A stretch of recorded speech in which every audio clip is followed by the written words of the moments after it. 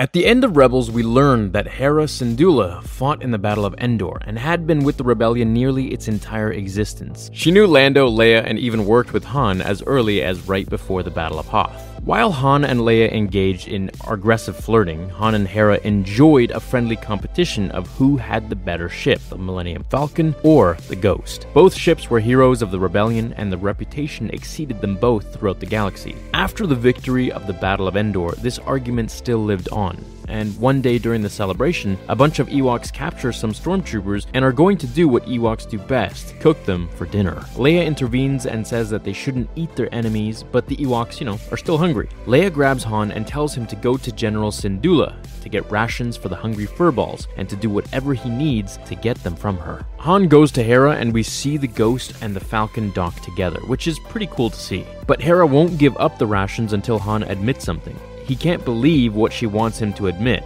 She can't be serious. But Hera won't give up the rations until he says it. So Han blurts out, the Ghost is a superior ship to the Falcon. Hera loves the answer and happily gives him the rations for the hungry Ewoks, which he takes to Leia. Now, we know of course that Han doesn't really think that the Ghost ship is superior to the Falcon, but is it possible that the Ghost is actually a better ship? Now, the Falcon is the fastest hunk of junk in the galaxy. It's extremely agile, like we see in the TIE fighter chase in Episode 7, and can outrun nearly any other ship at both sublight and hyperspace speeds, especially given that L3 is its Navi computer through hyperspace. This makes the Falcon perfect for being a smuggling ship and getting out of tight spots. But the Falcon truly is a hunk of junk. So while it can take multiple beatings, like being hit by blasters and asteroids and even crashing into Starkiller Base, it's pretty much held together by galactic duct tape. Han, for all he's worth, was always fixing it, yet it always seemed to be breaking down and wasn't super reliable in a fight. The Ghost, however, while it may not be as